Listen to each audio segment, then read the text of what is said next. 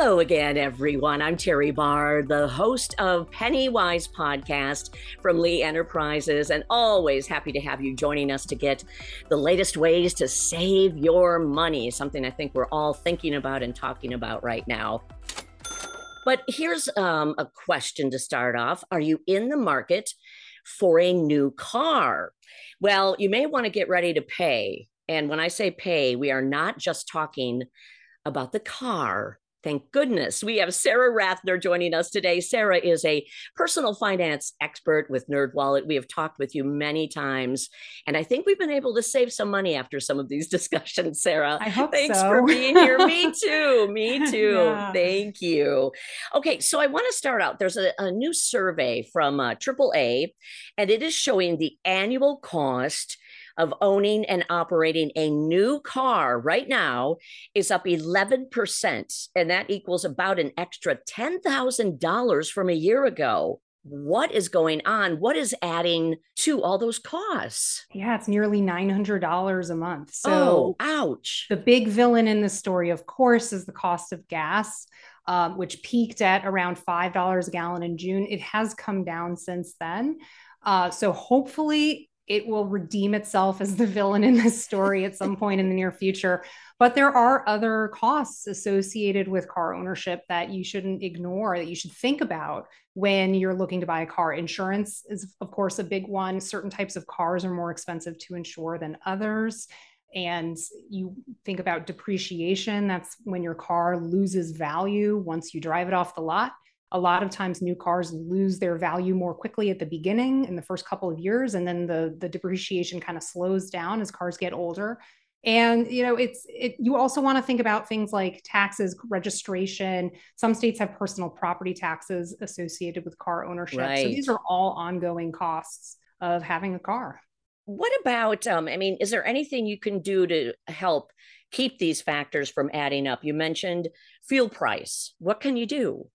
Yeah. So obviously, it's hard to avoid putting fuel in your car if you need to move it around. It's easy to say, oh, just drive less, but that's not the reality for a lot of people. Right. But if you can reduce your driving, if you can carpool, if you can bunch your errands in such a way that you take a more efficient route, you limit how many times you get in your car. Those are all great ways to potentially lower your mileage.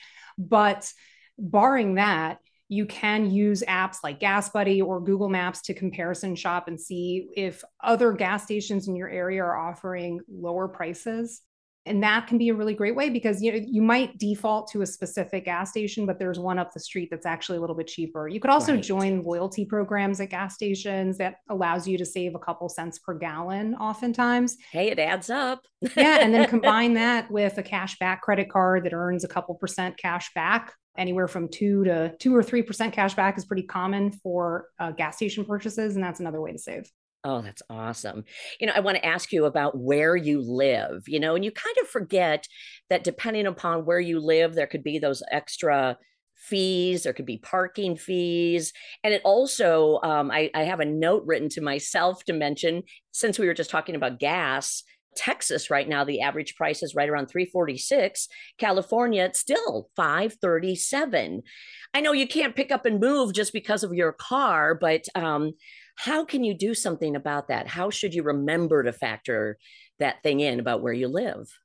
I mean, there are so many things that are factors when you decide where to live that may or may not have anything to do with cost. There are lots of emotional decisions that go into it. Maybe you're moving for a job or to be close to family or friends or to move to a city that you just have always wanted to live in. So cost is obviously one factor, but there are so many things that hit you on a higher level when you decide where to live that I would never tell somebody not to live somewhere they truly want to live because of the cost if they can find a way to make it work.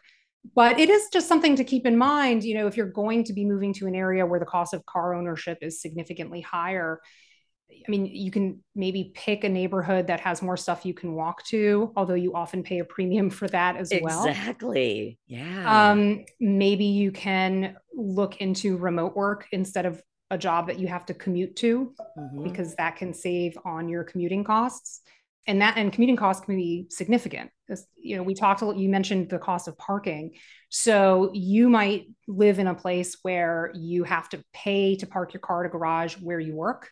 You might even have to pay to park your car at home because you don't have a driveway or your own garage. You might have to rent a garage or buy a residential parking pass from the city to park on the street. So those are all things to think about when you're looking into car ownership. And it's interesting. I know you and I have had conversations about, that whole idea of what are benefits at work. And hopefully one of those benefits is free parking, or at least they drop the price for you, something to think about too if you're negotiating a new job. Yeah, some employers will offer free or subsidized parking in a garage near the office or even connected to the office. Sometimes that can be in limited supply, so you definitely want to act fast. Some employers will also offer a subsidy to shave down the cost of taking public transit.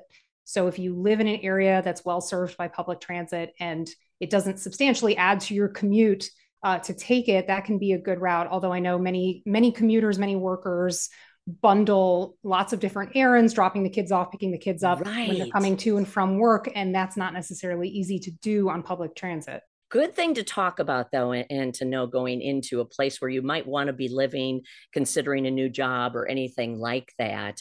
Yeah. I know we sort of talked about insurance and depreciation. Is there something you can actually do about financing? When you're really, okay, I'm going to sign the dotted line, but how should I be prepared for financing this new car? This is a moment to comparison shop. Before you set foot in any dealership and you start getting the hard sell, talk to representatives from a bank or credit union, maybe a bank you already have a relationship with. You can often do this all online. Just get pre-approved for an auto loan from a financial institution that's not the dealership. And you might qualify for better terms than the dealer would offer, or the dealer can match those terms. But at least when you go to buy the car, you're coming in from a position of power. You're coming in from a position of, well, I don't have to settle for what you're offering because I already have something better. And that's always a good position to be in. So in so many different life situations. Yeah. So you can have your power stance at the dealership, arms crossed. And it could be that what the dealer offers actually is very good for what you're looking for. And I would say if you already have a car loan, if you bought a car recently and your interest rate is 14% or higher, maybe, yeah, which is it's the situation for a lot of people. Even though interest rates are pretty high right now, it's still worth looking around to see if perhaps you could qualify for a loan refinance that would save you money on interest as well. Why not when we're talking about this stuff? Why not save money, right? Yes, yeah. That's why we're here. Oh my goodness. And then when we talk about the things I guess you have to have, license and registration, there's really, is there anything you can do about that? Probably not, I'm going to guess. No, okay. you can't really negotiate the cost of renewing your driver's license and your registration. So that's just something to be aware of and add to your budget, basically. Those are thankfully pretty small costs compared to a lot of the other costs of car ownership. But it is just something to keep in mind, especially if you're relocating and bringing your car with you and changing the registration over to a new state, things like that. And do it right away. Don't wait. Yeah, I think there are rules about how long you can, it's like 30 days or something. Oh, yes. And it'll cost you if you wait past those 30 days. Yes, I can vouch for that. Yeah. And one thing you have to sort of really keep an eye on too is regular maintenance. That will help the car last, but sometimes that could get a little pricey. It can. You're paying not just for parts, but also for labor. And both of those things are more expensive now. And there might also be delays on specific parts. We've all been dealing with the outcomes of all these supply chain issues that have been going on for a while. So yeah, it's definitely something you don't, if something's going on with your car, you don't want to wait too long to get it looked at, just in case it's something serious, in case they need to order a part for you and there's a bit of a wait. Well, I'm going to go there and ask you now about electric cars. We keep seeing so much about, if you can buy one now, do it. What do you think? Well, here's the thing. So there are many people for whom buying an EV is a good choice. It fits in with the way they live their life, with their commuting and driving habits, and they're able to either have a charging station in their own driveway or their own garage, or they live near a charging station or work near a charging station. Basically, the infrastructure exists in your life to support the care and feeding of an electric vehicle, but they are more expensive. And so if you're thinking about buying an EV just to save on gas, it's going to take a couple years to recoup that, those costs essentially. And so, it is cheaper to charge an EV than it is to fill up a gas tank on an annual basis, but you are also paying so much more for the car. There are lots of people who sort of split the difference, and they'll have one EV and one gas car in their household if they have two cars.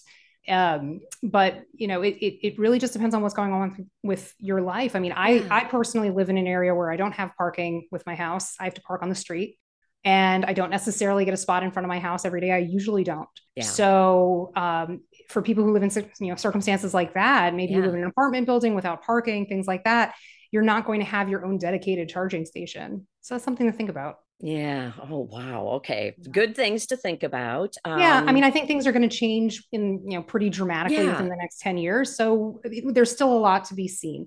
But if it's something you're interested in, it's definitely worth thinking about. If you know people who own EVs, talk to them about their experience.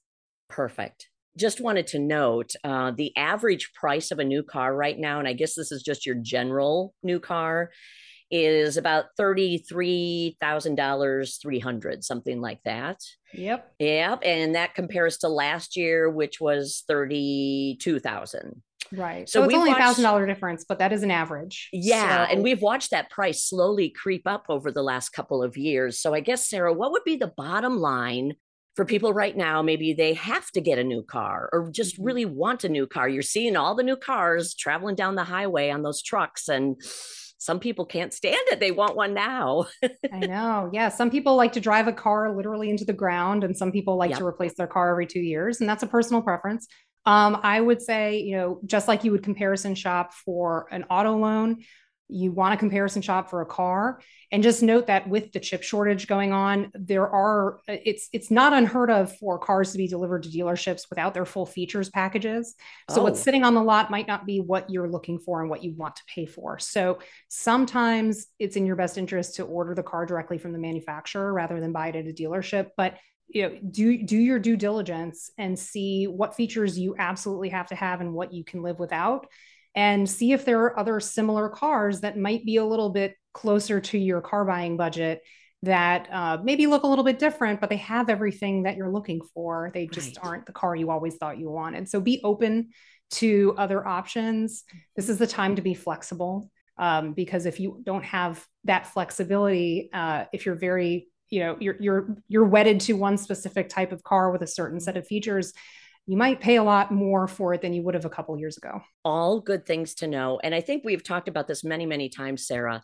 Now is the time, really. If you've bought things in the past and didn't necessarily research, but you knew what you wanted to spend, okay. But these really are days of doing your research and comparing. I feel like that's right.